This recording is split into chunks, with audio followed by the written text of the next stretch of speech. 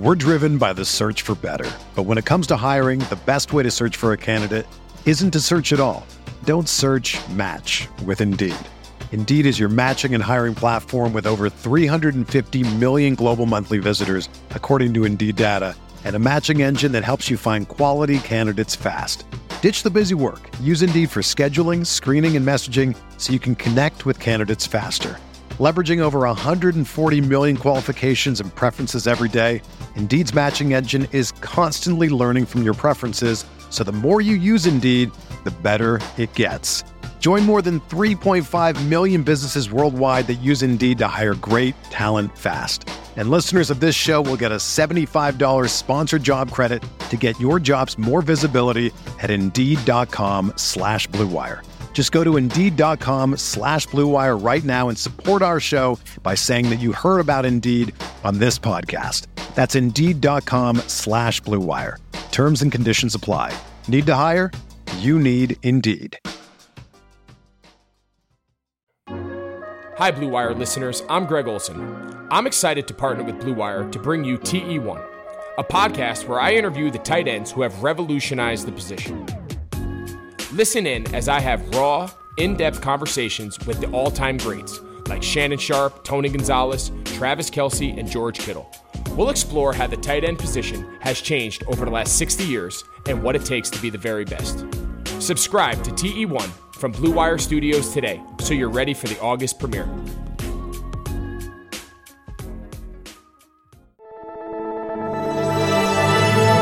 Blue Wire.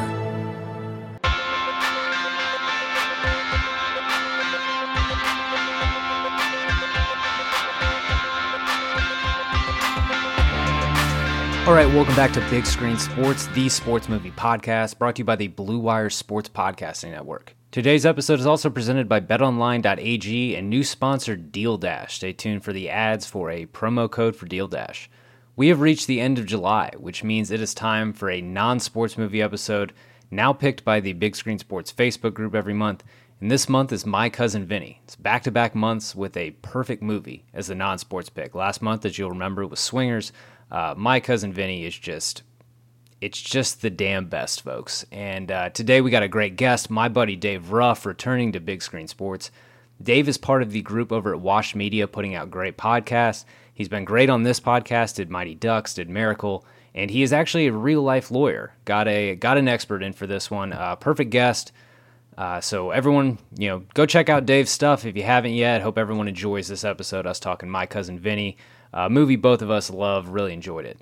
I want to shout out another 5-star listener review on Apple Podcasts. Thank you, L_Benio, for saying to hang this pod from the rafters. I appreciate that. Appreciate all the 5-star ratings and reviews of late. Y'all have been kicking ass with that. I really appreciate it. If you haven't yet, head over to Apple Podcast. 5-star rating and review. Those help soothe my very fragile ego, help boost this podcast. You guys know the drill.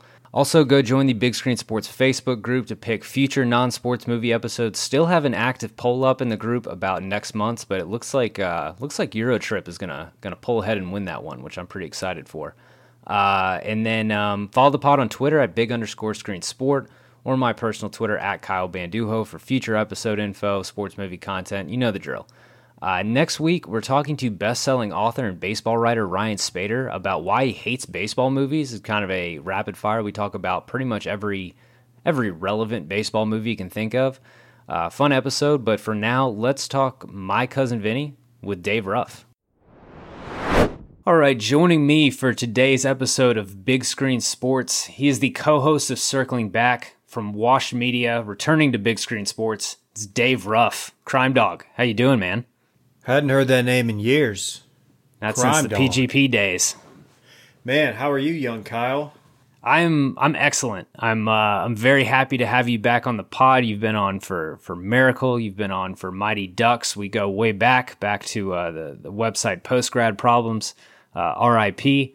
But before we get into today's episode, our non-sports movie of the month, Dave, what's going on at Wash Media?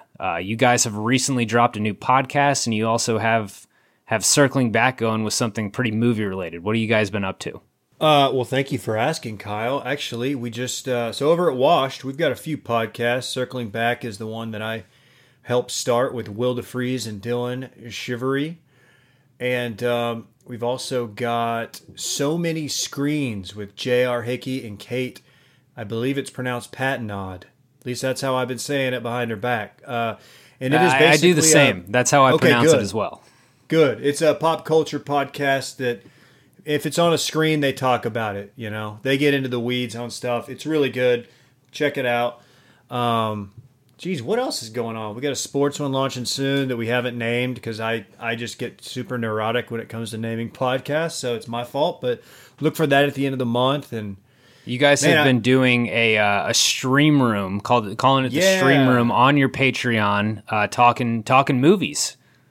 Yeah, so we're just doing. We have a Patreon tier that's optimized. We drop a podcast on there Tuesdays. And we just kind of pick a movie. It can be any genre. It's generally a 90s movie, nostalgia. But we're kind of mixing it up. Like we just did... what did we do today, Kyle? I can't even remember. You did Jerry Maguire. And when you say Jerry today, that Maguire. is today that we are recording this, not the day this episode is coming out. So about 2 weeks ago, Dave, you did Jerry Maguire. And it was a wonderful listen. It was lovely. Did you listen? I really enjoyed that movie. Had you seen it? Yeah, no. Yeah. We actually, I mean, if I'm going to do a self-plug, did that during Oscar month in February with Julie DeCaro, now from Reincarnated Deadspin. Yeah, it's wonderful. The shocking thing was that your co-host, Will DeFries, had never seen it because he is the most Jerry Maguire. Like, that movie is put on a tee for him. He's the rom-commiest of the three of us. Without a doubt. But yeah, I was going to ask you if you had done that movie because I guess I was like, well, oh yeah, there's a sports tie-in. Not that you're sticking to sports, which I appreciate, but yeah, we got it was a good movie. I've seen it many times and it holds up. So yeah, we have fun over there. Check it out if you're interested. If you think I bring the juice tonight, check us out at Circling Back Podcast and Washed Media. Yeah, I mean, I'm obviously a big fan of what you guys do, rooting for you guys very hard. But Dave, you are a great guest for this podcast, our non-sports movie of the month, because not only are you a great podcaster, a great fan of movies, but you're a man of the law. You are an actual real-life lawyer. And today we are doing My Cousin Vinny. A funny thing happened to William and Stanley on their way to college. At what point did you shoot the clerk? They got framed for murder. Whoa! Wait a minute! Now, two kids from New York are in deep trouble It's time to make your phone calls. The Klan's here. They're inbred. They sleep with their sisters. in the deep South, Some of them do. and only one man can save them. We need to call an attorney, a great attorney. He's not your typical hero. We got an attorney in the family. Great, who? He's My cousin Vinny. The 1992 comedy, when sweet northern college kids Bill and his buddy Stan are picked up and thrown into the slammer in a hick southern town. At first, it looks like no big deal. Then they are informed that they are accused of murder.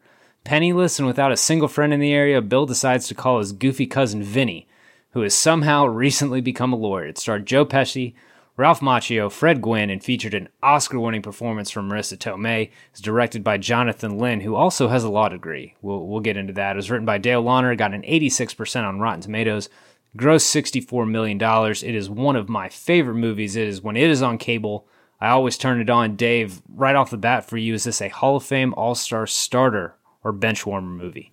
It's Hall of Fame for me. This is HOF all the way first ballot. I grew up watching this movie. Probably had something to do with me pursuing the legal career. And on that note, Kyle, I prefer Esquire, not lawyer. Thanks. DC Ruff Esquire. Yeah, or ESQ for short if you want. Whatever's easiest for you. It's your podcast. But yeah, dude, I love this movie. So it is Hall of Fame, no doubt. And it is apparently something we'll get into with the IMDb stuff. It is apparently very, very well respected by the law community. Also, just very respected by the film watching community. This one is, yeah, it's a Hall of Famer. It is like I said, anytime it's on cable, whenever it gets a run, I always turn it on. There's a bunch of scenes that I'm always waiting for.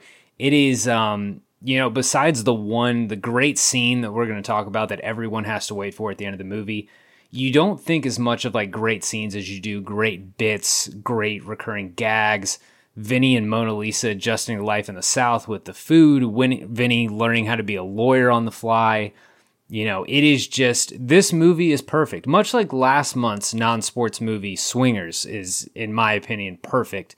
This is a perfect movie, and it catches Joe Pesci at a really, like, just on a hell of a run. In a 3-year run, he does Goodfellas, which he wins an Oscar for, Home Alone, JFK, where he's really going for it in JFK, and this movie in a 3-year run.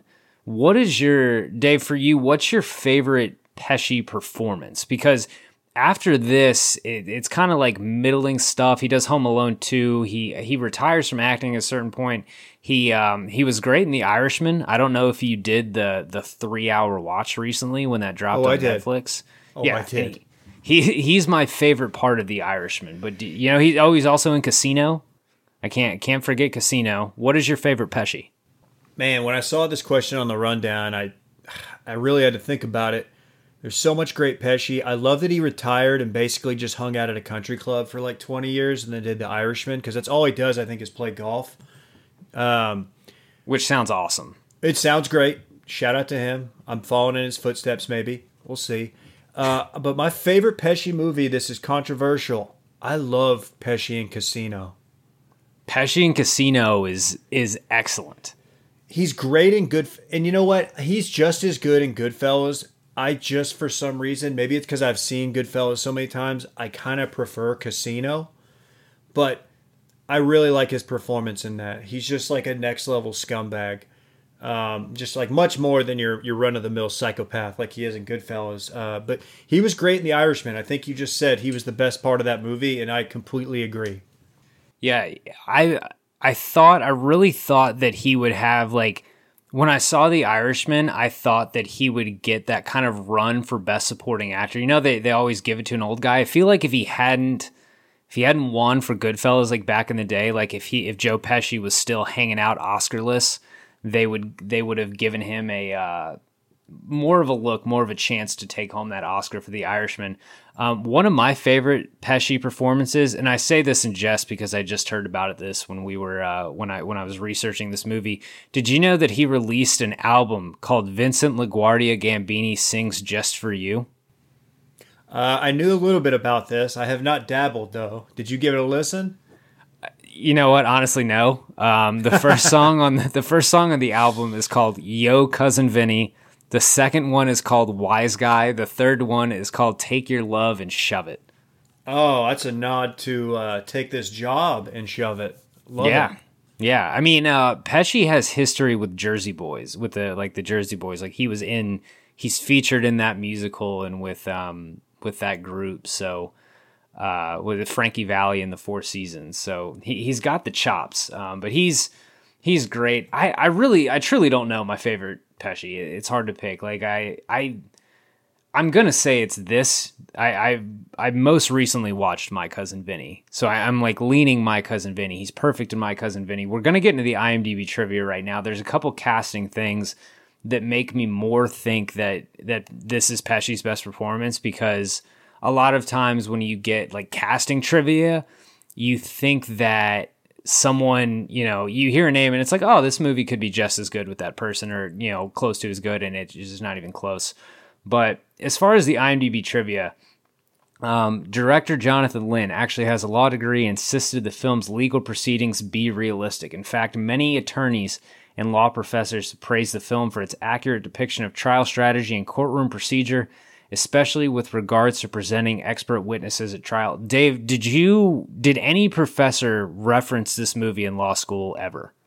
Yes, I believe in my legal ethics course that they make you take, I believe it was referenced. They did it, that class is kind of a blow-off class as far as law school goes.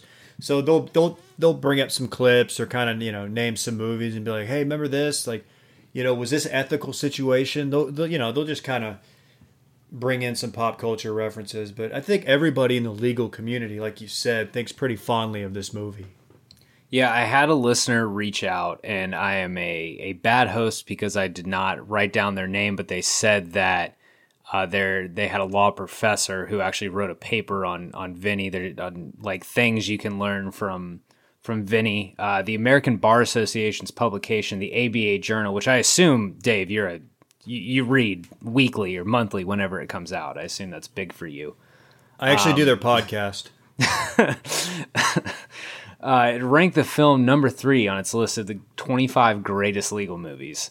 Like you think of law as like such a, no offense, Dave, like a very stuffy profession in the sense because it like, is. Yeah, an intense profession, and like a movie called My Cousin Vinny is number 3 on 25 greatest legal movies. What do you remember what number 1 was? I'm curious. I don't. I'm wondering. So it was only on, the only thing on the trivia was just that it is number 3. Let's do a Google real quick. Yeah, sorry. You got me wondering. Because like this one it does such a great job of depicting like a small town courtroom. I used to practice in a small town, or actually I shouldn't say I practiced. Yeah, I guess I kind of did. I interned in Kaufman, Texas, and that's a little town outside of Dallas, but very small. And then I practiced in Waxahachie, home of the Indians. I don't know if you're familiar with them, but very, very good. Very big on procedure, and they definitely know when someone's an outsider, and they're very skeptical, and that's all real.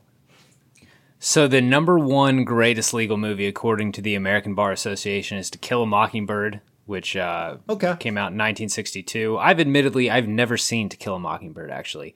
I have seen the number 2 film on the list. It is 12 Angry Men, which, even though it came out in 1957, is in full black and white, starred Henry Fonda, it is still very, very good. It's iconic. Those are 2 iconics. That does not shock me. Yeah, I would highly recommend anyone check out 12 Angry Men. I can definitely recommend that one.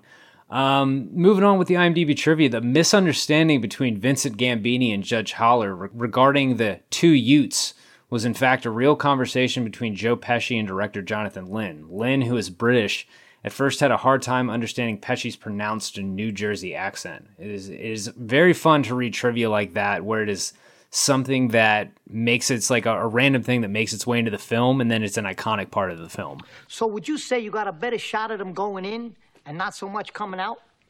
You could say that. I did say that. Would you say that? Yeah. Is it possible the 2 Utes... 2 what? What was that word? What word? 2 what? What? Did you say Utes? Yeah, 2 Utes. What is a Ute? Oh, excuse me, Your Honor. 2 youths. That is oft quoted. Many people, my dad included, love quoting that line. And I can't, if I ever see that word, I think of it, and I will probably say Utes.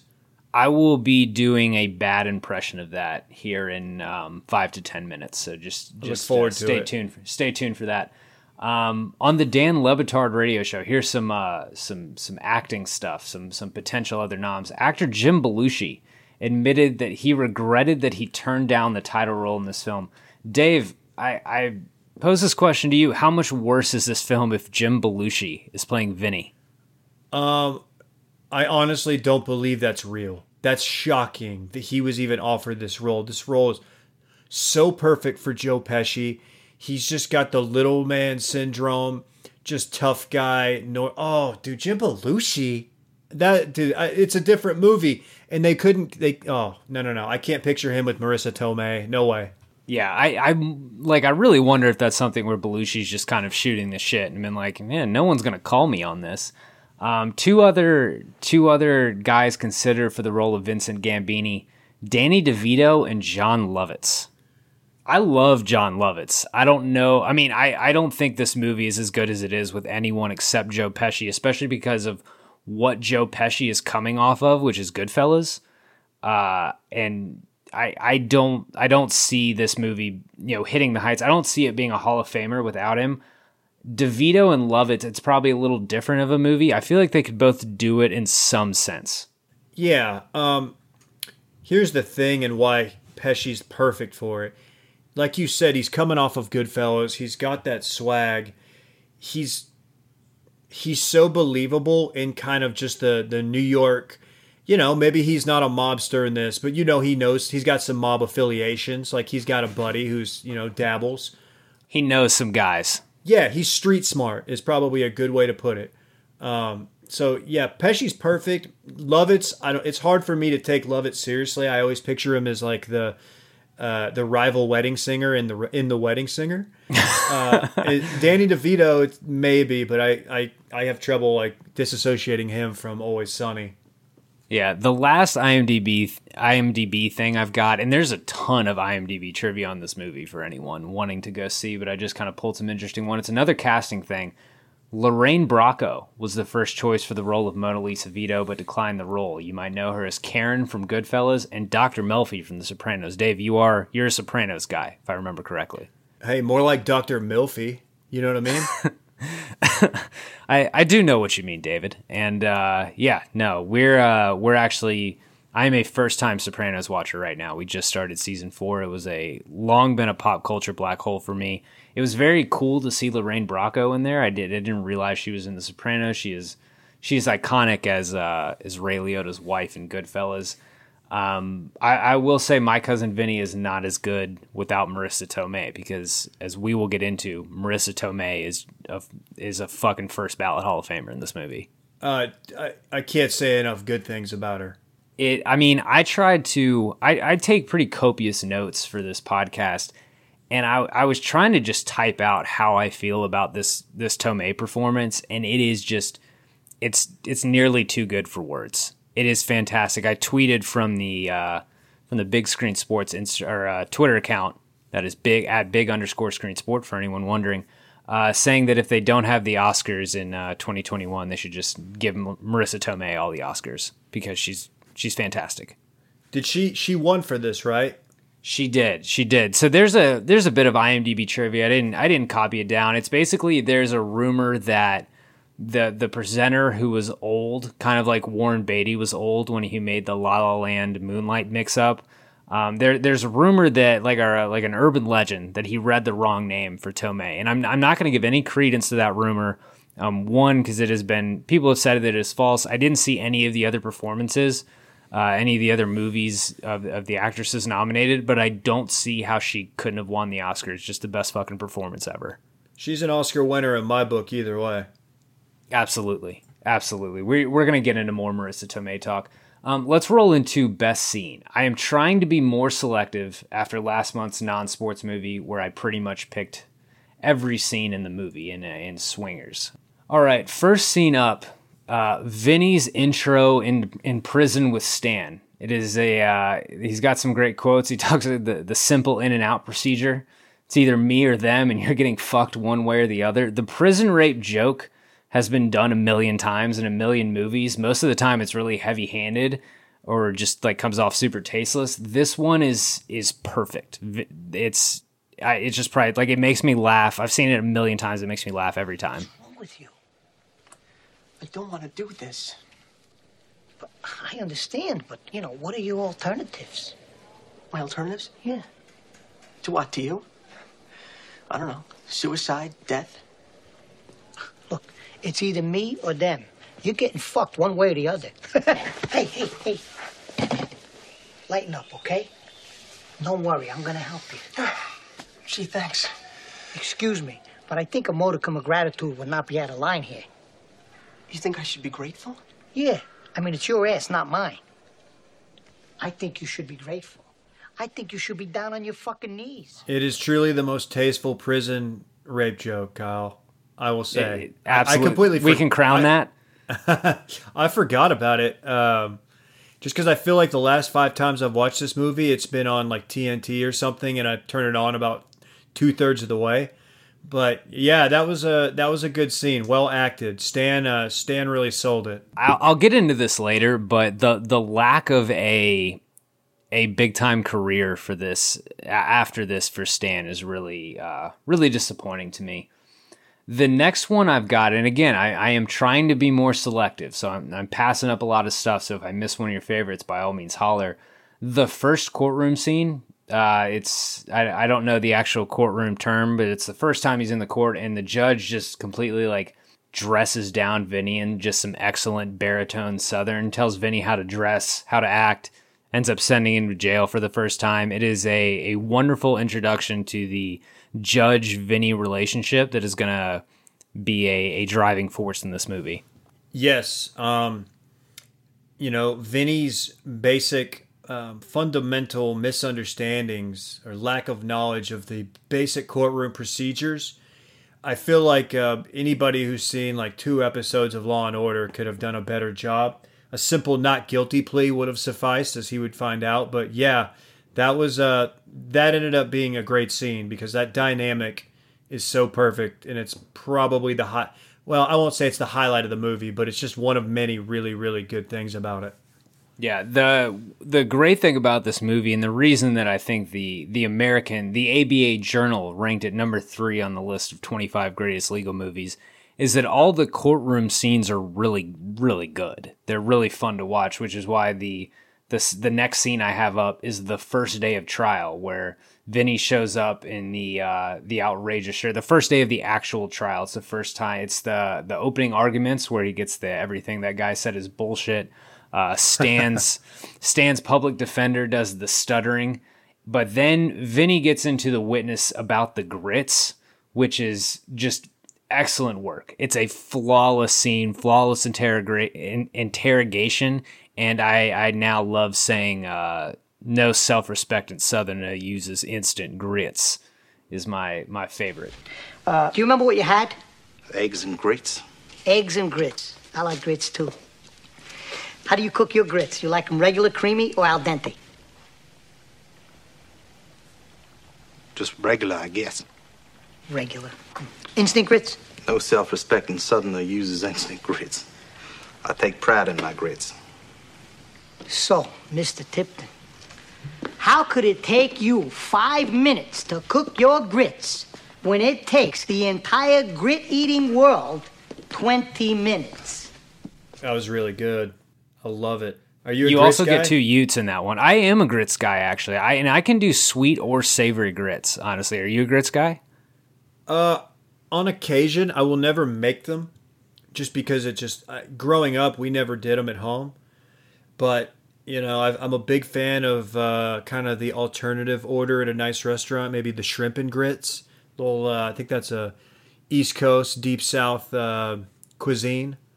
But yeah, grits are good. I always like them when I have them. Yeah, so we recently, not so recently, a couple months ago, it was one of those home meal delivery kits. No free ads. I'm not going to name which one, but it was a shrimp and cheddar grits, and it was fantastic. And then I've replicated it myself, and it's really good. And then I'll also every now and then, because we've just got a box of big ass box of grits, because grits apparently last forever.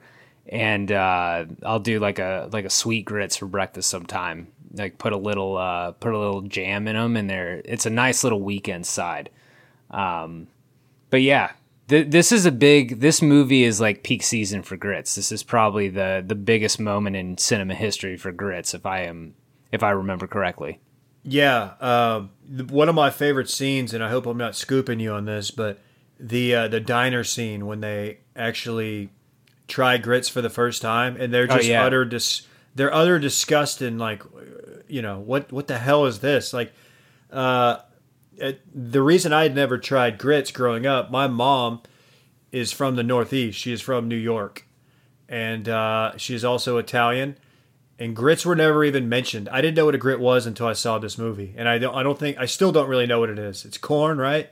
Whatever. Yeah, it's corn. This I believe in the diner scene you're referencing, the beginning, the chef, the guy behind the counter says them hominy grits, and I believe that is a type of corn. But I love that diner scene, just the menu being breakfast, lunch, dinner. Dude, that menu is money. I mean, you have to know, like, I was going to ask you this. The food at that diner is probably good as shit. It's probably going to clog your arteries, but it's probably really good. That breakfast he whipped up looked fantastic. That they had a chicken fried steak on that menu that was just bomb. And the prices were just so perfect. Yeah, I would love to eat at that diner. Sign me up. That first day of trial, it also has it ends with Vinny getting some sleep in prison, which is really great because Vinny's been struggling to get that sleep the whole time, and he finally gets in the loud, seemingly violent prison.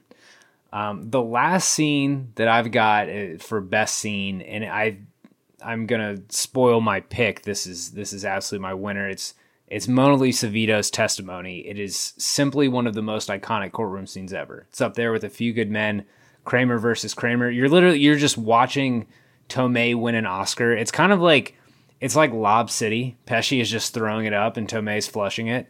It is a perfect scene in this movie. I find it hard to believe that this kind of information could be ascertained simply by looking at a picture. Would you like me to explain? I would love to hear this. So would I.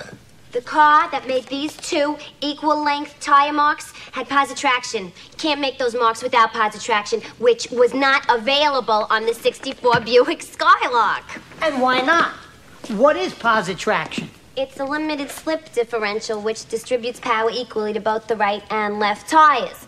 The 64 Skylark had a regular differential, which anyone who's been stuck in the mud in Alabama knows. You step on the gas, one tire spins, the other tire does nothing. It is. It's so good. Their dynamic is so good. When Joe, or I guess Vinny, plops himself up on the table, just kind of letting her go, and just his reactions to her as she's just, spitting knowledge. It's so great. I love when she talks about getting stuck in the mud in Alabama. It's a great callback. And then Vinny is on fire. Like Vinny's a confident guy for a majority of the movie. Vinny is not a guy who's hurting for any sort of self-confidence, but he's just on fire. He's raining threes. He calls the sheriff to the stand right away, or he calls the other witness to get him to contradict a statement or whatever. Basically he calls the sheriff in. It is a perfect scene. It's something that, like, if the movie is on TV and we're within an hour of Mona Lisa Vito's testimony, I'm probably locking in. I'm probably breaking plans. I'm probably making sure that I'm around my TV. It is that good. I will wait out that hour with the commercials. Absolutely, yeah. I'm glad you didn't. I'm glad you didn't gloss over the when he calls George Wilbur, I think, the expert witness, back up there, because that's just such a great part of it. Really drives it home. Also, fun fact: he was Carrie's dad in Homeland, and also the Jesus Fokker guy from Meet the Parents. Oh God, was that him? Yeah, it's only a game. It's only a game, Fokker. He's in Head of State as well, which is the movie where Chris Rock becomes, I guess, spoiler alert, the first black president.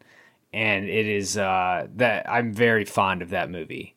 Starting from the beginning where Nate Dogg is singing over the opening credits. I really enjoy that movie, really enjoy the work of Chris Rock, and that guy is in it.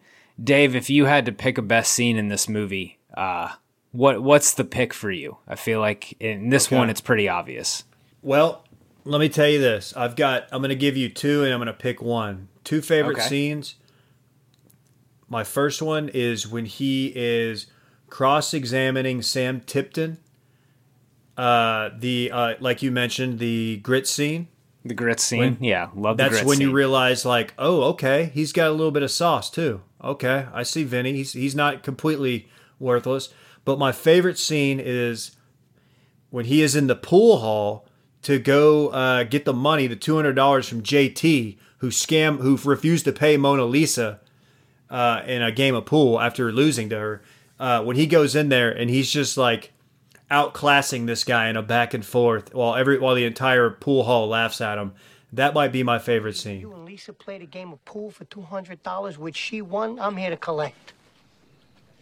How about if I just kick your ass? Oh, a counter offer. That's what we lawyers, I'm a lawyer, we lawyers call that a counter offer. Let me see. This is a tough decision you give me here. Get my ass kicked to collect $200. What do you think? I could use a good ass kick, and I'll be very honest with you. Nah, I think I'll just go with the 200.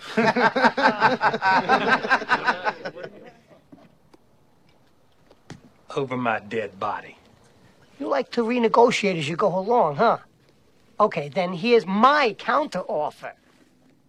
Do I have to kill you? What if I was just to kick the ever-loving shit out of you? That is a deep cut favorite scene, because that's not something that gets brought up a lot with My Cousin Vinny. Because the JT stuff is great. That running gag, I think you run into him 3 times. I think there's that one, the time where he comes back, says he has the money, doesn't have all of the money, then he comes back with all the money, and Joe Pesci just drops his ass. Dude, that's one of the funnier cinema fights you'll ever see. It's just like the weirdest. He doesn't even punch him. He just does like a perpendicular body splash. Like, Joe I don't even know what that move is. Pesci, who stands at like 5'4". We have a listener question on that one here in a bit. My favorite scene is the Mona Lisa testimony. It's legitimately one of my favorite scenes ever in movies. I cannot get enough of it. It is so much so that I will watch that scene on YouTube sometimes if I just need to feel happy. It's great, dude. It's perfect. It probably won her. I mean, it definitely won her the Academy Award, right? Yeah. The thing is, if you haven't seen this movie in a while, you think of that. You think of her like you think of her winning the Oscar, and you're like, oh, it's because of that scene, and that's right. That's that slam dunk gets her it, but she's on fire the whole movie, which we're gonna get into. A lot of people think that they gave it to her also just because of the fire fits she was getting off. She was getting off. I would love. We need to talk to another Wash podcaster, Barrett Dudley, about the fits that Mona Lisa's rocking. Dave, let's take a quick ad break, and then we'll get back with best quote. Big Screen Sports is brought to you by Deal Dash. Have you ever heard of DealDash.com? It's the best, most honest bidding site where you can win things you never expect at a price you never believe. You need this in 2020. You need it. You need a win, honestly. We all need a win. They have over 1,000 auctions every day on electronics, appliances, beauty products, home decor, and even cars. Here's how it works. It's like an auction, but every item starts at $0, only goes up 1 cent every time you bid. The kicker is that auction clock restarts after just 10 seconds. That means every time you bid, everyone has 10 seconds to answer. The item is yours. This is a chance to get something, scoop something at a massive discount.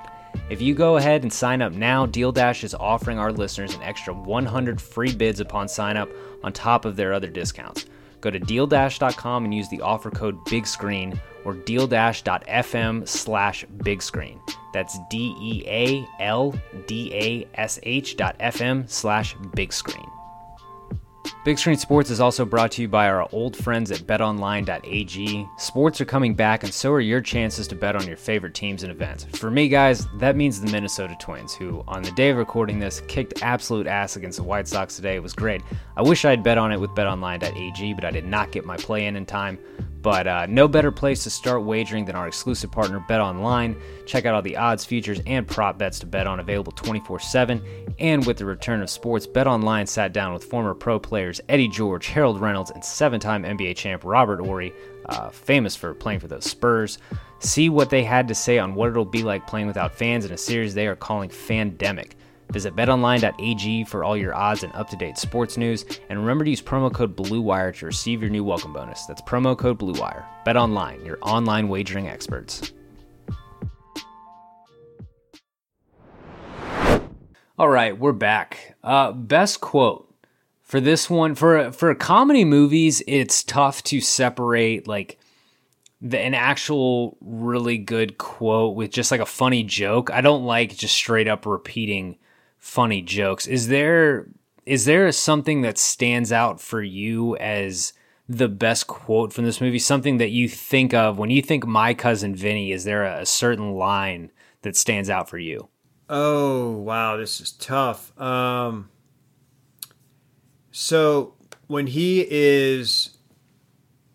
has the older woman with the glasses, Constance, on the stand, and he is, questioning the validity of her eyesight, and he backpedals with the tape measure, goes all the way to the back of the courtroom, and he asks how many fingers I'm holding up. And Judge Chamberlain goes, let the record show that he is holding up 2 fingers, when Joe Pesci goes, when he realizes what he's done, and then Vinny says it again, and he's like, and he's adamant that only she answer him, and they kind of show Judge Chamberlain, and it's very subtle, but it's just kind of, it's funny because, he's really pushing it. He's already on thin ice with this judge, and the judge just kind of knows he fucked up. So I thought it was a pretty underrated scene, and that kind of, that further turns the tide in the defense's case.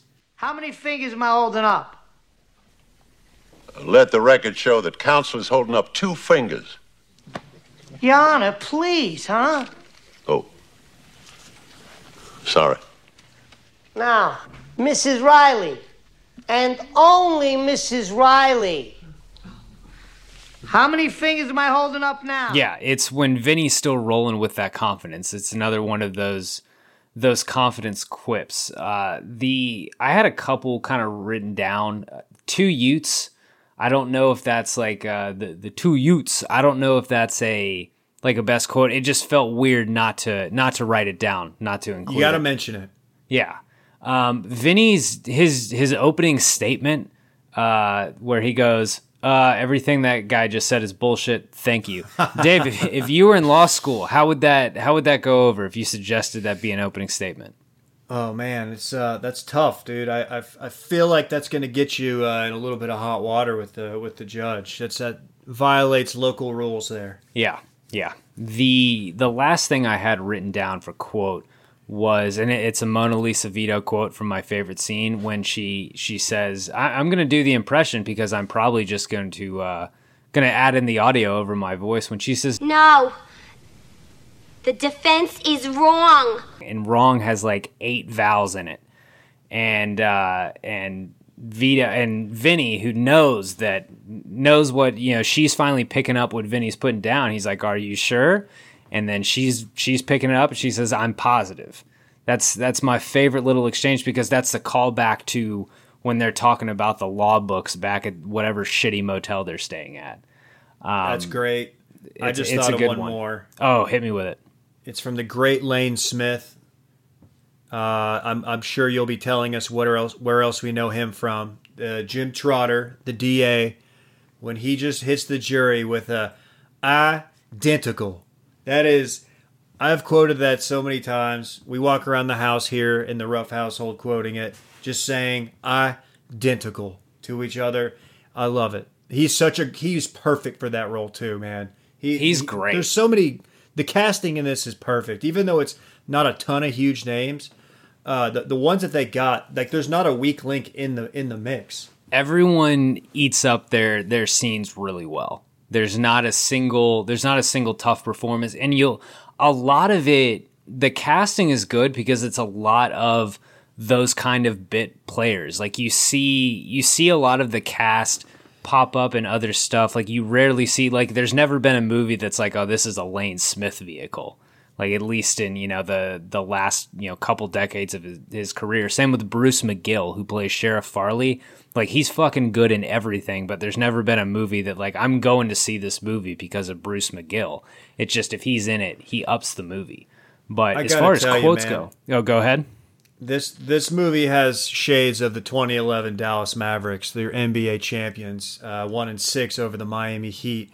You've got just guys playing their role, and you got a star. You got Dirk, you got Joe Pesci, but you got Marissa Tomei, who's right there with them.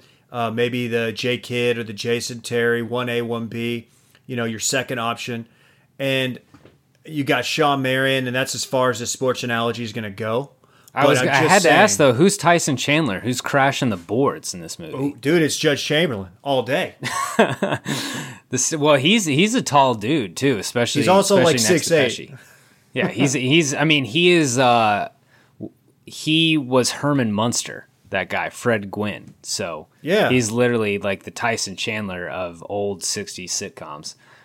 Dave, do you have a best quote in this one? Can you nail down your favorite line from this one? Oh man, I kind of blew it on the identical thing because I have to say that entire scene is one of my favorites also. I think that's a very good, like, I think that kind of sums up this movie really well, though, in that, like, your favorite line is more of a quip, or it's more of just something you can repeat, because that's a lot of what this movie is. This movie is, you know, funny random lines. Like, even the one he says to Stan in prison when he's like, it's a simple in and out procedure. It's just stuff like that. It's never, this isn't for a law movie. It is not monologue-y. There's no, you can't handle the truth or something intense like that. Right. It's just like funny quips that you can just use in day-to-day life to be funny. I enjoyed when he thinks he's getting busted by the judge, for the second time for not being a practicing attorney in New York or whatever, and he's like, "Wait, did you say Joey Gallo?" He goes, "It's Joey Gallo. Joey Gallo's dead." I love that. I love that interaction because, like, obviously, me as a noted Ranger fan, you've got Joey Gallo, the future of the franchise, and I always think of that scene whenever he's up there just hitting dingers. Dave, let it be known that I believe that Vinny says Jerry Gallo, and then it's Jerry Callow, but within the same 3-minute period, you have mentioned the Mavs 2011 title team and Joey Gallo. So we are a Dallas Cowboys reference away from the DFW trifecta. Well, let me tell you this and why I made that error, which I do regret for the record. Joe Gallo was an actual New York City mobster. They called him Crazy Joe. This is true. He was from the Colombo crime family. And he did die. He died in the 70s. But there's a lot of stuff on him. So I think that the Gallo name might be, his last name in the movie, Vinny Gambini. You've got the Gambino crime family. You got Jerry Gallo, Joe Gallo. There's some nods to the mob in this. There's whoever did these names in the writing, they knew what they were doing. Vinny Gambini is just the perfect, like, kind of sleazy, street smart New York lawyer name. And speaking of law, let's get into the most authentic, least authentic aspects of this film. It's not as easy to pick out something that's super authentic in a non-sports movie, because, like, a non-sports movie, you can tell if someone knows how to throw a baseball or not. But Dave, this is where I need you. This is where you need to be my Dirk. What is the most authentic part of this movie, especially when it comes to law? Probably the scathing rebuke of our current criminal justice system, and how the deck is often stacked against defendants, especially those without the financial capabilities to obtain counsel. And maybe they have to go to the public defender who, there's a lot of great attorneys in public defenders' offices, but they're overworked, often understaffed, underpaid. So, on like a meta level, it's that. And, he's relying on his, a family member to come down and save him. But, like, what happens if that doesn't? What if he's stuck with the PD? What if they're stuck with the public defender? And a guy who, he goes up there and bombs. Like, then you got two innocent guys in jail, probably facing the electric chair, the often referenced electric chair in this movie. So I hate to get meta on you, Kyle, but I had to. Well, and 99% of the time, getting your cousin Vinny to represent you doesn't work out.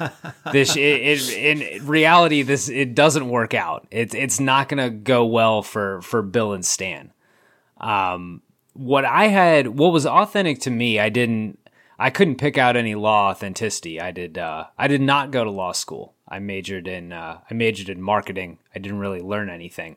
But the most authentic thing to me was just the fish out of waterness of a New Yorker being dropped into the South, and a lot of it wasn't a lampooning as much as something like Talladega Nights is, which I covered recently. It was more just like Vinny just roughed like. He ran up against some Southern customs that are fairly familiar if you've grown up in the South, and just stuff that Vinny would have no idea about. Stuff like the food, like grits, or how a deeply Southern judge keeps his court, that sort of thing. I found that very, very... The movie did the fish out of water thing very authentically without being a souped up lampoon like a Talladega Nights. stuck in the mud. Stuck in the mud, the Alabama mud. Yeah, I think you're right about that. Because there's times where I in the past I've thought like, oh man, this is just making Southerners look like morons. But if you really watch it objectively, it's like, it's kind of more about them kind of learning the custom and using it to their advantage. And for what it's worth, like Vinny looked like a moron a lot in this movie too. So it wasn't like he just came down and dominated. But yeah, one other thing that's pretty authentic from a legal standpoint. At one point, Mona Lisa, she says something. She responds to him like, "Didn't they teach you that in law school?" And he's like, "No, they teach you contracts in law school, and they don't teach you how to practice law." And that's absolutely true. The majority of law school is theory, like he says, theory and interpretation. It's not courtroom behavior and just how to get somebody build a case, build an argument. So that was dead on. The thing you mentioned about them, like they don't make the Southern people kind of look like idiots. In clumsier writing hands, they probably would make this movie like that, like have the case be really stupid and have Bill and Stan actually getting railroaded. But like to the sheriff's credit and the town's credit and the prosecutor's credit, it was a very strange coincidence that two guys with a similar vehicle, similar description, murdered that clerk, a minute or two after they did. It is very much an easily mistaken identity. Like you can very much see where they would have been the guys. They are very lucky that Vinny was able to figure that out, because they should have really been pegged for murder. The least authentic thing that I'm gonna jump you on this is that kind of like what I said, hiring your cousin Vinny would not work out like that. Your cousin Vinny, who'd failed the bar 6 times, hadn't worked in a law office. I think Stan and Bill fry really quickly. Yeah, probably. I'm laughing, but it's funny because it's true. Yeah, I think you're right about that. For me, least authentic, I would say kind of how Vinny is utterly unfamiliar with the discovery process. And, seeing the DA's files and his witness list and whatnot, like, he thought that he was pulling one over on him by getting it, like he finagled the guy. And it's like, no, I mean, that's one thing about. Like, even if you don't do trial law, you're familiar with, like, you get to see what the other side has. Like, that's just basic stuff. I mean, Mona Lisa knows that. Yeah, Mona Lisa knew. She's the alpha in this. That's a good take. Mona Lisa is really the alpha. Dave, would they have tried both of them together? They would have separate trials, would they not? Yeah, I believe so, because they're tried for different things.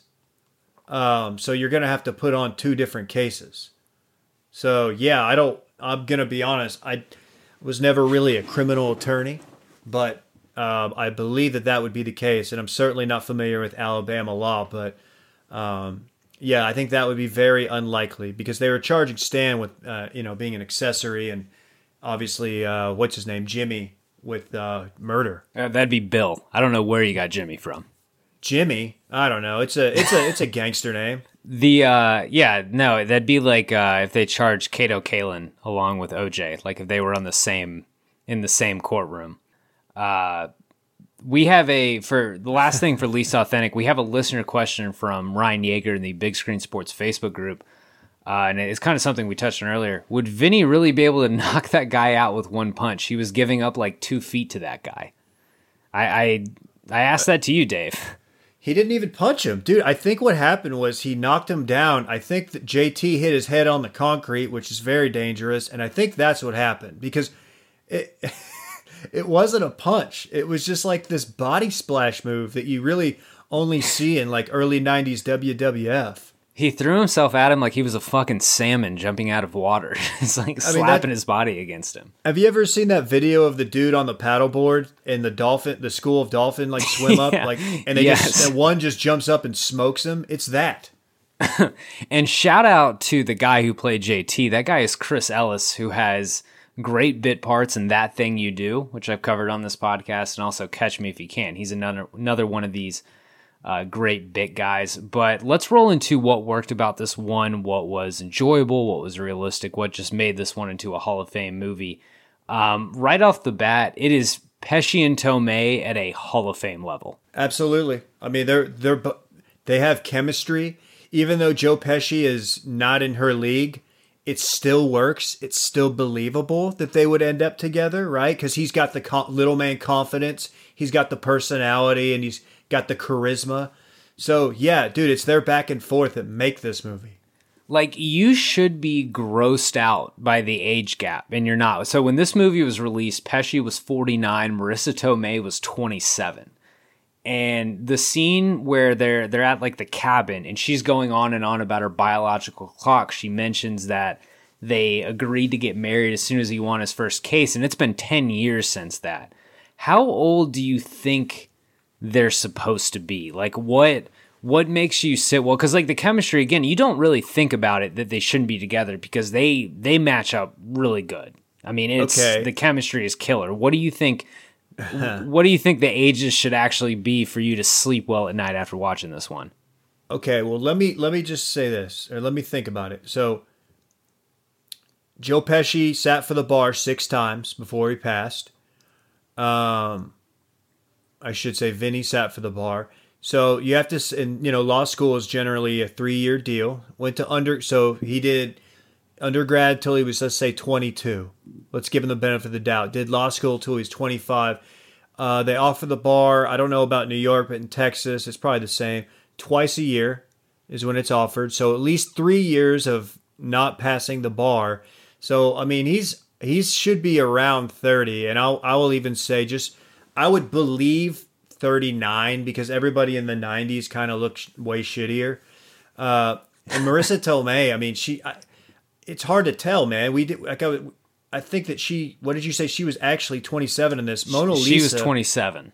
You could have told me Mona Lisa was 25. You could have told me she was 32, and I would have believed it.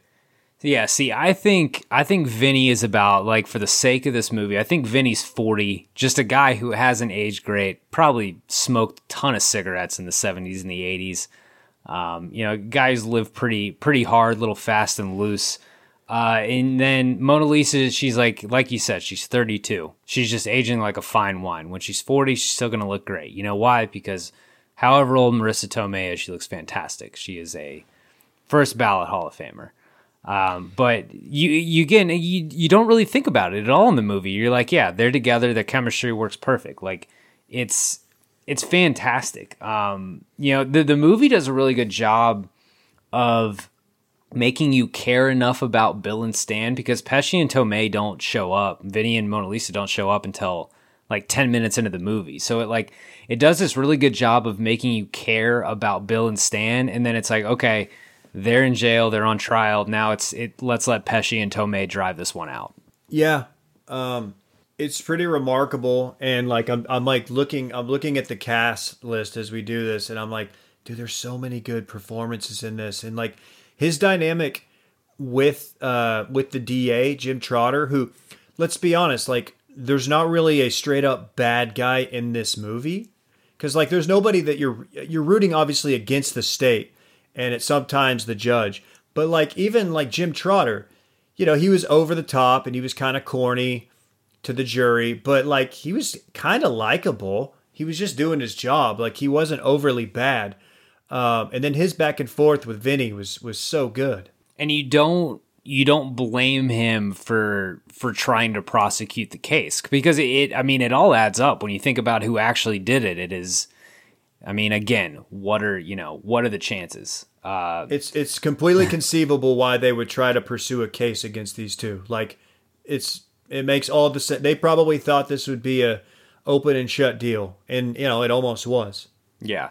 Well, you mentioned Trotter. You mentioned, everyone who gets a shot in this movie, like gets some speaking lines, just shines. All 4 witness interactions plus Mona Lisa's are just excellent. The Grits guy is played by Maury Chaykin. I'm sure I'm mispronouncing that. he is well known for his Entourage cameo as Harvey Weingard, who was inspired by the notoriously now currently imprisoned Harvey Weinstein. But he's great as the Grits guy. Same with the guy who is the Ernie Crane, who is the guy with the gunked up windows. He's played by Rainer Sheen. Rainer Sheen is also in The Rookie, which I had your co-host Dylan Shivery on to cover. He's another bit player who does what he can do. Bruce McGill is Sheriff Farley, like I talked about. He's good in everything. He's good in that scene where he's interrogating Bill at first, and and then you shot the clerk, and then Ralph Macchio is just with the I shot the clerk. It's an excellent scene. Yeah. Do you know what else Trotter was in? Trotter was in a movie that you and I covered on this podcast. Okay. I'm glad. Okay. Just making sure you recognized the Hawk when you saw him. You didn't think I would let Coach Riley slip out of my my sights. The coach from the Mighty Ducks. He is much. The funny thing is, he's trying to prosecute two likable characters for a murder they didn't commit in this movie, and he's much more likable than he is in the Mighty Ducks. Oh, 100%. And he's got to be the guy who's most confused for Tommy Lee Jones in Hollywood. 100%. This movie, the courtroom scenes of this movie, just another shout out to Fred Gwynne as Judge Chamberlain. He is like the tall, he's the perfect commanding figure as the judge with that deep baritone voice. He carves a very strong figure. It's just a perfect casting. It's just perfect casting all around in this movie. And it's kind of like an obvious thing to say for really good movies, but really good movies are, you cast them perfectly. And this one does that. This one is also aged really well, which you think like comedy from 1992, you don't really expect that. And it is actually like pretty, there's not really a whole lot to write home about if you're in like the 2020 cancel culture crowd. No, I really can't think of anything. Maybe the prison scene, that we referenced earlier, but it's just a tasteful comedy, man. It's very well done. And I got to say, more on the judge, you know how I describe him as tough but fair, Kyle. Tough but fair. Tough but fair. Is that the mark of a good judge? That's the mark of a good judge, man. You're like, oh, is this guy going to be the bad guy? You're like, he's not. He's just by the book, dude. He's old school. I think one of the best parts about this movie is that you just don't think at any time that they're not getting off. You feel very relaxed in that sense. It's more of an adventure of how Vinny is going to somehow win this case versus like, oh, Bill and Stan might go to the electric chair. Yeah, absolutely. We haven't even mentioned really Billy, the great Ralph Macchio. Well, so in that case, let's kind of go into what didn't work, because there's not a lot for this movie, but it's tough sledding for Macchio and Whitfield. Is it Macchio or Macchio? Because when I did Karate Kid, I pronounced it the wrong way for the first half of the movie, and now I can't remember how that was. Here's the deal, and this, I believe I'm right about this, even though I haven't spoke Italian since college. It's technically Macchio, but I believe in American pop culture, he's Ralph Macchio. That's how you'll hear it, but the CHI, or just the CH, is more of a key instead of a chi. I could be wrong about that. Feel free at DCarterRuff on Twitter and Snap to tell me I'm wrong. But that's the kind of expertise we need in this pod. We need the Italian language expertise. But as far as Macchio, especially Macchio, like Mitchell Whitfield, who plays Stan Rothstein, I think he is great in this movie, or Stan Rothenstein. I think he's great in this movie. He never really, this is his moment. He's best known for this and Friends appearances as Dr. Barry Farber. He is I believe that is who Jennifer Aniston, who Rachel runs out on in the first episode of Friends. But Macchio is an 80s icon, and then after this has a long drought for really anything good. And I think a lot of that, and this is something that I can really empathize with, he's 31 when this movie comes out. He does not look his age, not even close. I am right in that ballpark. And I think for a long time it was really tough for him to get roles. Yeah, and didn't they do a Karate Kid reboot recently? So that's I don't even know if he was a part of that. Yeah, so he goes on this long drought. I mean, he still works kind of consistently, but nothing's great. He is in Beer League, which came out in 2006 with Artie Lang. It's got a 27% on Rotten Tomatoes. Beer League has 100% in my heart. I love Beer League so deeply. It is a movie about a slow pitch softball league. It is. I love anything with Artie Lang. It's Dave. You would love Beer League. It's got a lot of names in it. Have you done it on here? I have not done it on here. If you want to go watch Beer League tomorrow, we can record a pod on this. I don't want to tell you how to do your podcast, but dude, I got it. I don't even know about this movie, and it's got freaking Ralph Macchio and Artie Lang. Man, so Beer League is like I don't want to go off on too much of a tangent here, but Beer League is obviously a movie that the critics are going to hate. But it is really good. It's got some names in it. It's got Joe Latrulio, who is, you might know him as the guy, I think he's in Brooklyn Nine-Nine, but he's the guy in Superbad who hits Jonah Hill with his car. Oh, okay. It's got some random folks in it that you'll recognize. And it's co-written by Artie Lang. But anyways, Macchio gets in that. That's not successful to anyone but me. So, like, for me in 2006, Ralph Macchio's back. For everyone else, he's still not. But then they have rebooted Karate Kid Cobra Kai. And apparently, I have not seen it. Apparently, like, they did the first 2 seasons on YouTube. And I think, like, Netflix or Hulu or something has bought the third one.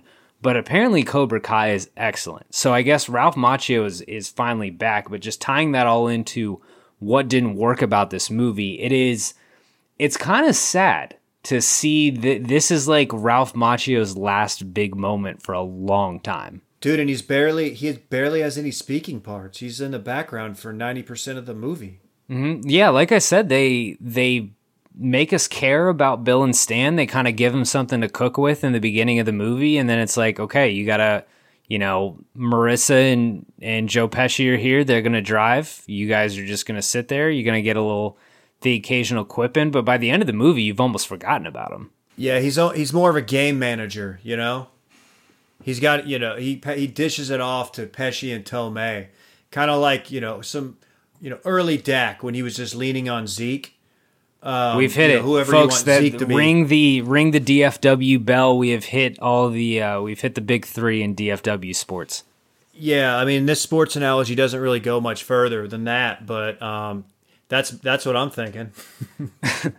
As far as what else didn't work, I don't know if this doesn't work, but Dave, I've just got to ask you: if someone takes 6 times to pass the bar, how do you size that person up with their law capability? I think I know in Texas you're limited. I don't know if you can take it 6 times. I feel like they give you like 4 or maybe 5 and then you're done. But honestly, if I knew somebody took a long time to pass it, it does not mean they would not be a good attorney, because there's so many people who end up being the best attorneys, the most successful, that were terrible in law school. And yeah, maybe they barely pass the bar, and they get by and become successful because of their personality, their charisma, not because they're the smartest, but because they're convincing. So, and that's exactly what Vinny was. Vinny wasn't, he was street smart, like we've said, but he's a rule bender. He finds the loopholes. You can tell. So you can't sleep on those guys and girls who take 1 or 2 times or 6 to pass. So what's the future look like for Vinny then, you think? Because when he gets back to New York, I don't think he's going to get any murder cases based on, like, this isn't, it wouldn't be on social media that he just won this murder case. What is Vinny's, like, what does the rest of his career kind of look like? So here's how this goes down. Word's going to get out around his whatever borough in New York City he lives in. I don't even know how it's, wherever he's from, the Bronx. It's going to get out that he went down there, went to Alabama, foreign turf, went to the Deep South and saved 2 guys from the electric chair, basically.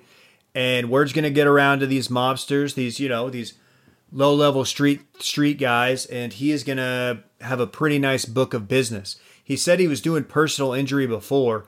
Personal injury is one of those things where you only need to hit on one. You get one, say it's a $5 million settlement. Well, if you're doing like a 20% commission or whatever it is, or whatever, I don't know what the fees are in New York, then you're sitting pretty.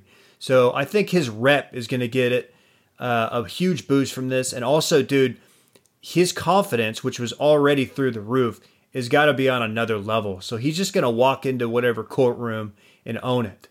Vinny would make a great mob lawyer. Absolutely. You'd love to see him in that role. Did you have anything? Did you have anything that didn't work about this one? I've only got a couple nitpicky things, but it's a pretty perfect movie. Okay. The one thing that I wanted, and I wonder if there's like a director's cut where this is the hunting scene. He goes hunting with the Trotter, and they never really show it. They just show him in the truck, and they show them staying at the hunter's cabin, but they go hunting, right? And they don't get a deer, but like I have to think that they had that shoot, and like there was some funny, Vinny, walking around in hunting gear or like whatever, his pleated slacks, holding a deer rifle. Like I feel like there was some gold there. This movie is 2 hours on the dot. I would absolutely be willing to see a 2.5 hour director's cut. I just want to see what's on the reel. I just want to see the extra stuff. Absolutely. I would pay, especially in quarantine, like in COVID season, I would pay a significant amount of money to see that actually. Like I had to pay $25 for fucking Scoob. So I would drop at least twice that for a director's cut of My Cousin Vinny. Now, the two things I had, kind of like the same thing with them being tried together. I feel like murder suspects don't get to room together in the Slammer. I feel like they probably would have split that up, wouldn't have wanted them chatting each other up. And then the sheriff runs the report on that Pontiac in very little time, especially for 1992. Agree. I was kind of wondering that myself. His secretary has to be a fucking stud, honestly. She is working that fax like a Hall of Famer. Yeah, and I feel like even though it was 1992, he would have gotten busted. I mean, like, it's just a phone call away to find out that this guy isn't who he says he is. Like, and I know there was some back and forth on that, and he switched the name up from Gallo to Callo, but I feel like he finagled his way in that one, and that wouldn't really go down like that. Yeah, for as fast as the sheriff got the Pontiac records and the word of the two murderers being arrested, the exact opposite with Judge Chamberlain getting Vinny's records. Dave, the Kevin Costner and Freddie Prinze Jr. Awards for Best and Worst On-Screen Job Depiction. I mean, we're basically given Trotter as a prosecutor, Vinny as a lawyer, and then Judge Chamberlain as a judge. Who is the best? What's the best on-screen job? Who's the best at their job? It's Judge Chamberlain for me, honestly. He didn't have to do a lot, but like that is a small town judge who is all about decorum and procedure, just a stickler. He nailed it. Like there are some things that Vinny gets, like, he nails. But like a lot of that stuff, like nobody, no matter if they took 6 times to pass the bar or not, like is going to try that in a courtroom. On that note, because I don't want to disparage Pesci or Trotter with a worst on-screen job depiction award, because I think they both seem pretty good.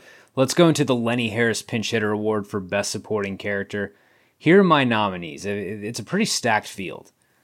Fred Gwynne is Judge Chamberlain, like you just said. He's great. Lane Smith is Jim Trotter, the DA, a.k.a. Coach Riley in the Mighty Ducks. Bruce McGill is Sheriff Riley. He is just a fantastic character. I enjoy Bruce McGill in absolutely everything. He's D-Day in Animal House. He's Walter Hagen in Bagger Vance, which is a movie that's a little problematic and just not good, but I still really like it, and I don't know why. Dude, he is D-Day. I did not make that connection.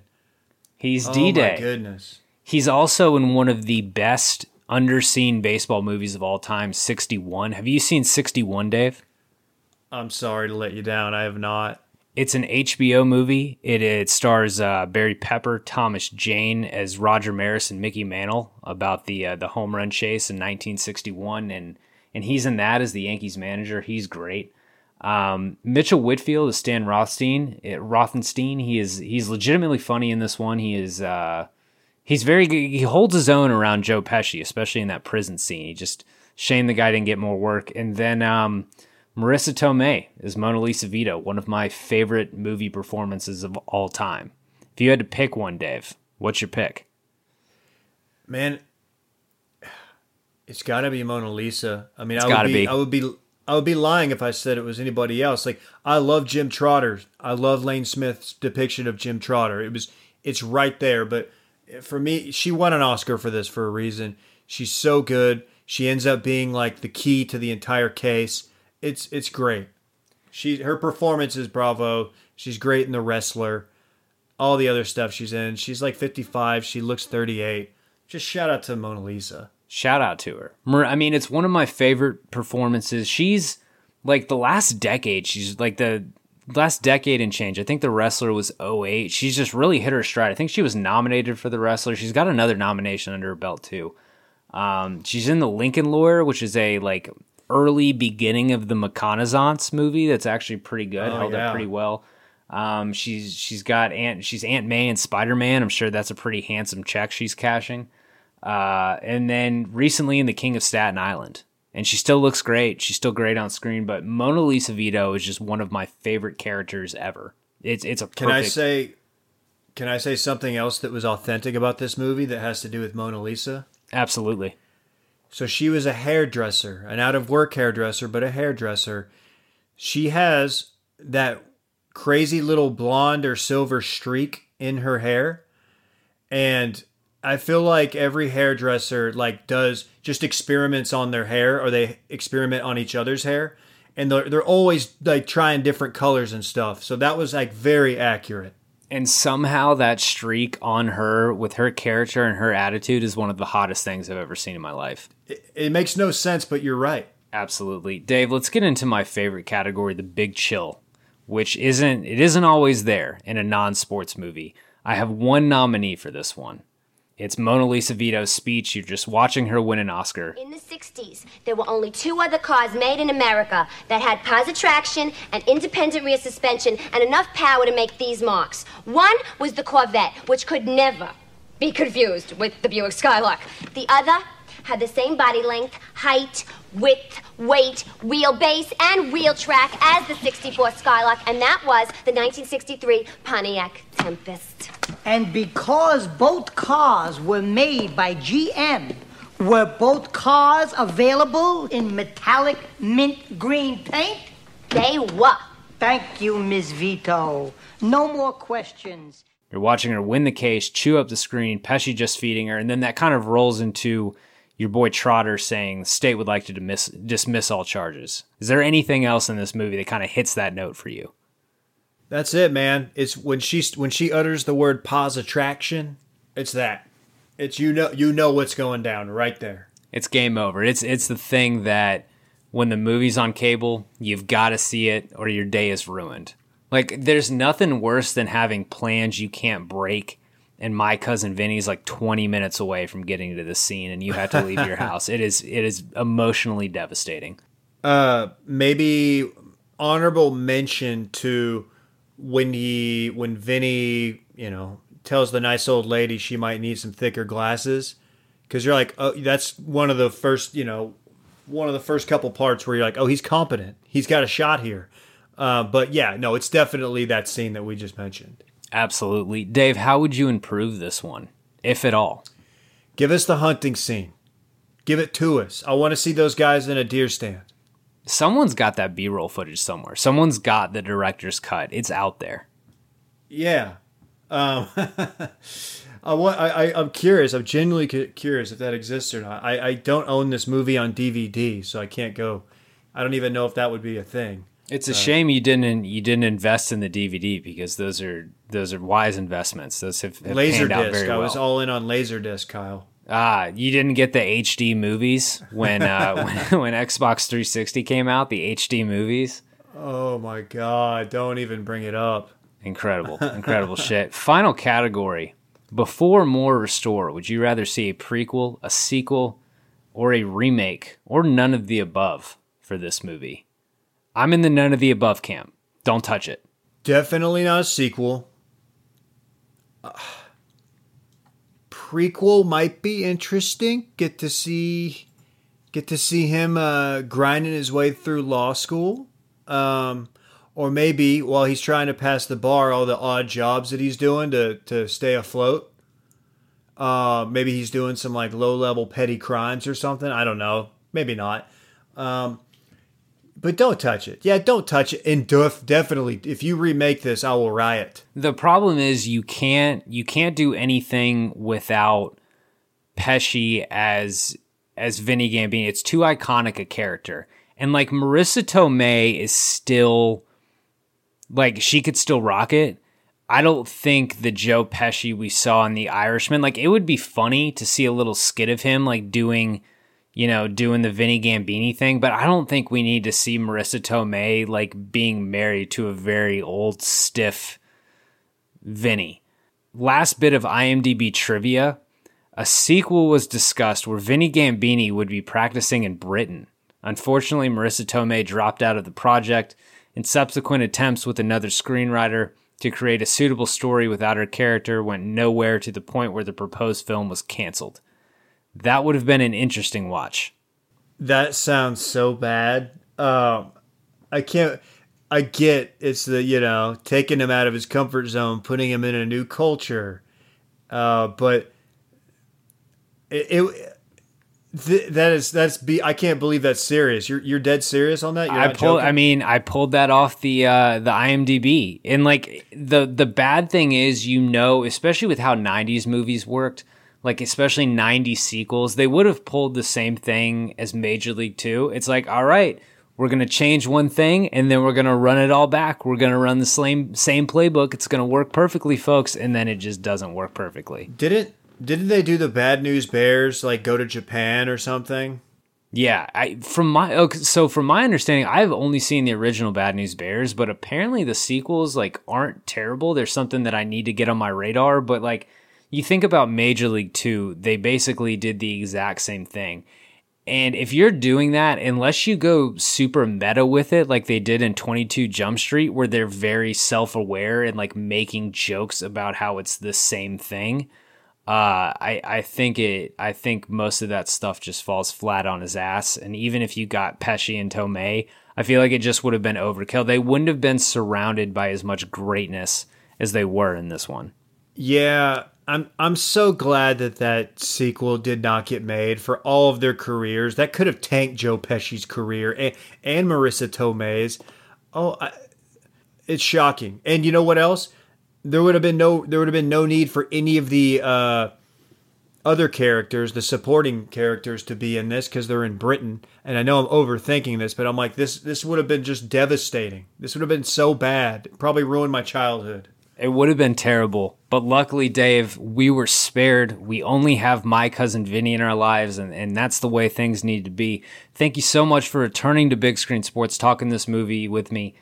Tell the folks again where they can find you, where they can catch out your podcast and your podcast network.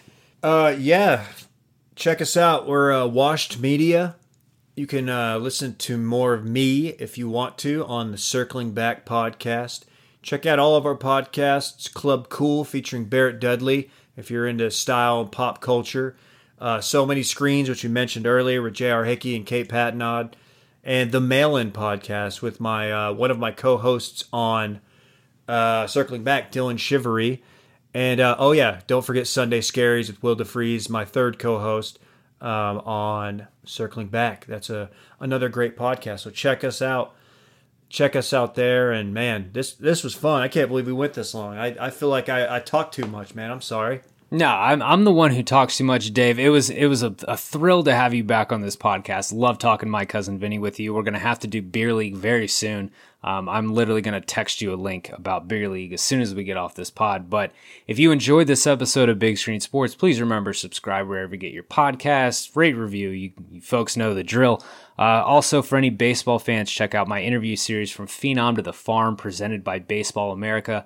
That comes at you every other Tuesday. Upcoming episode with former big league reliever Carter Capps. It's a really good one, really interesting conversation. Guy who went from being a redshirt catcher at a Division II school to a top draft prospect that was 100 miles an hour. Don't miss that one, but for now, we will catch you next Monday with Big Screen Sports. Thanks for listening.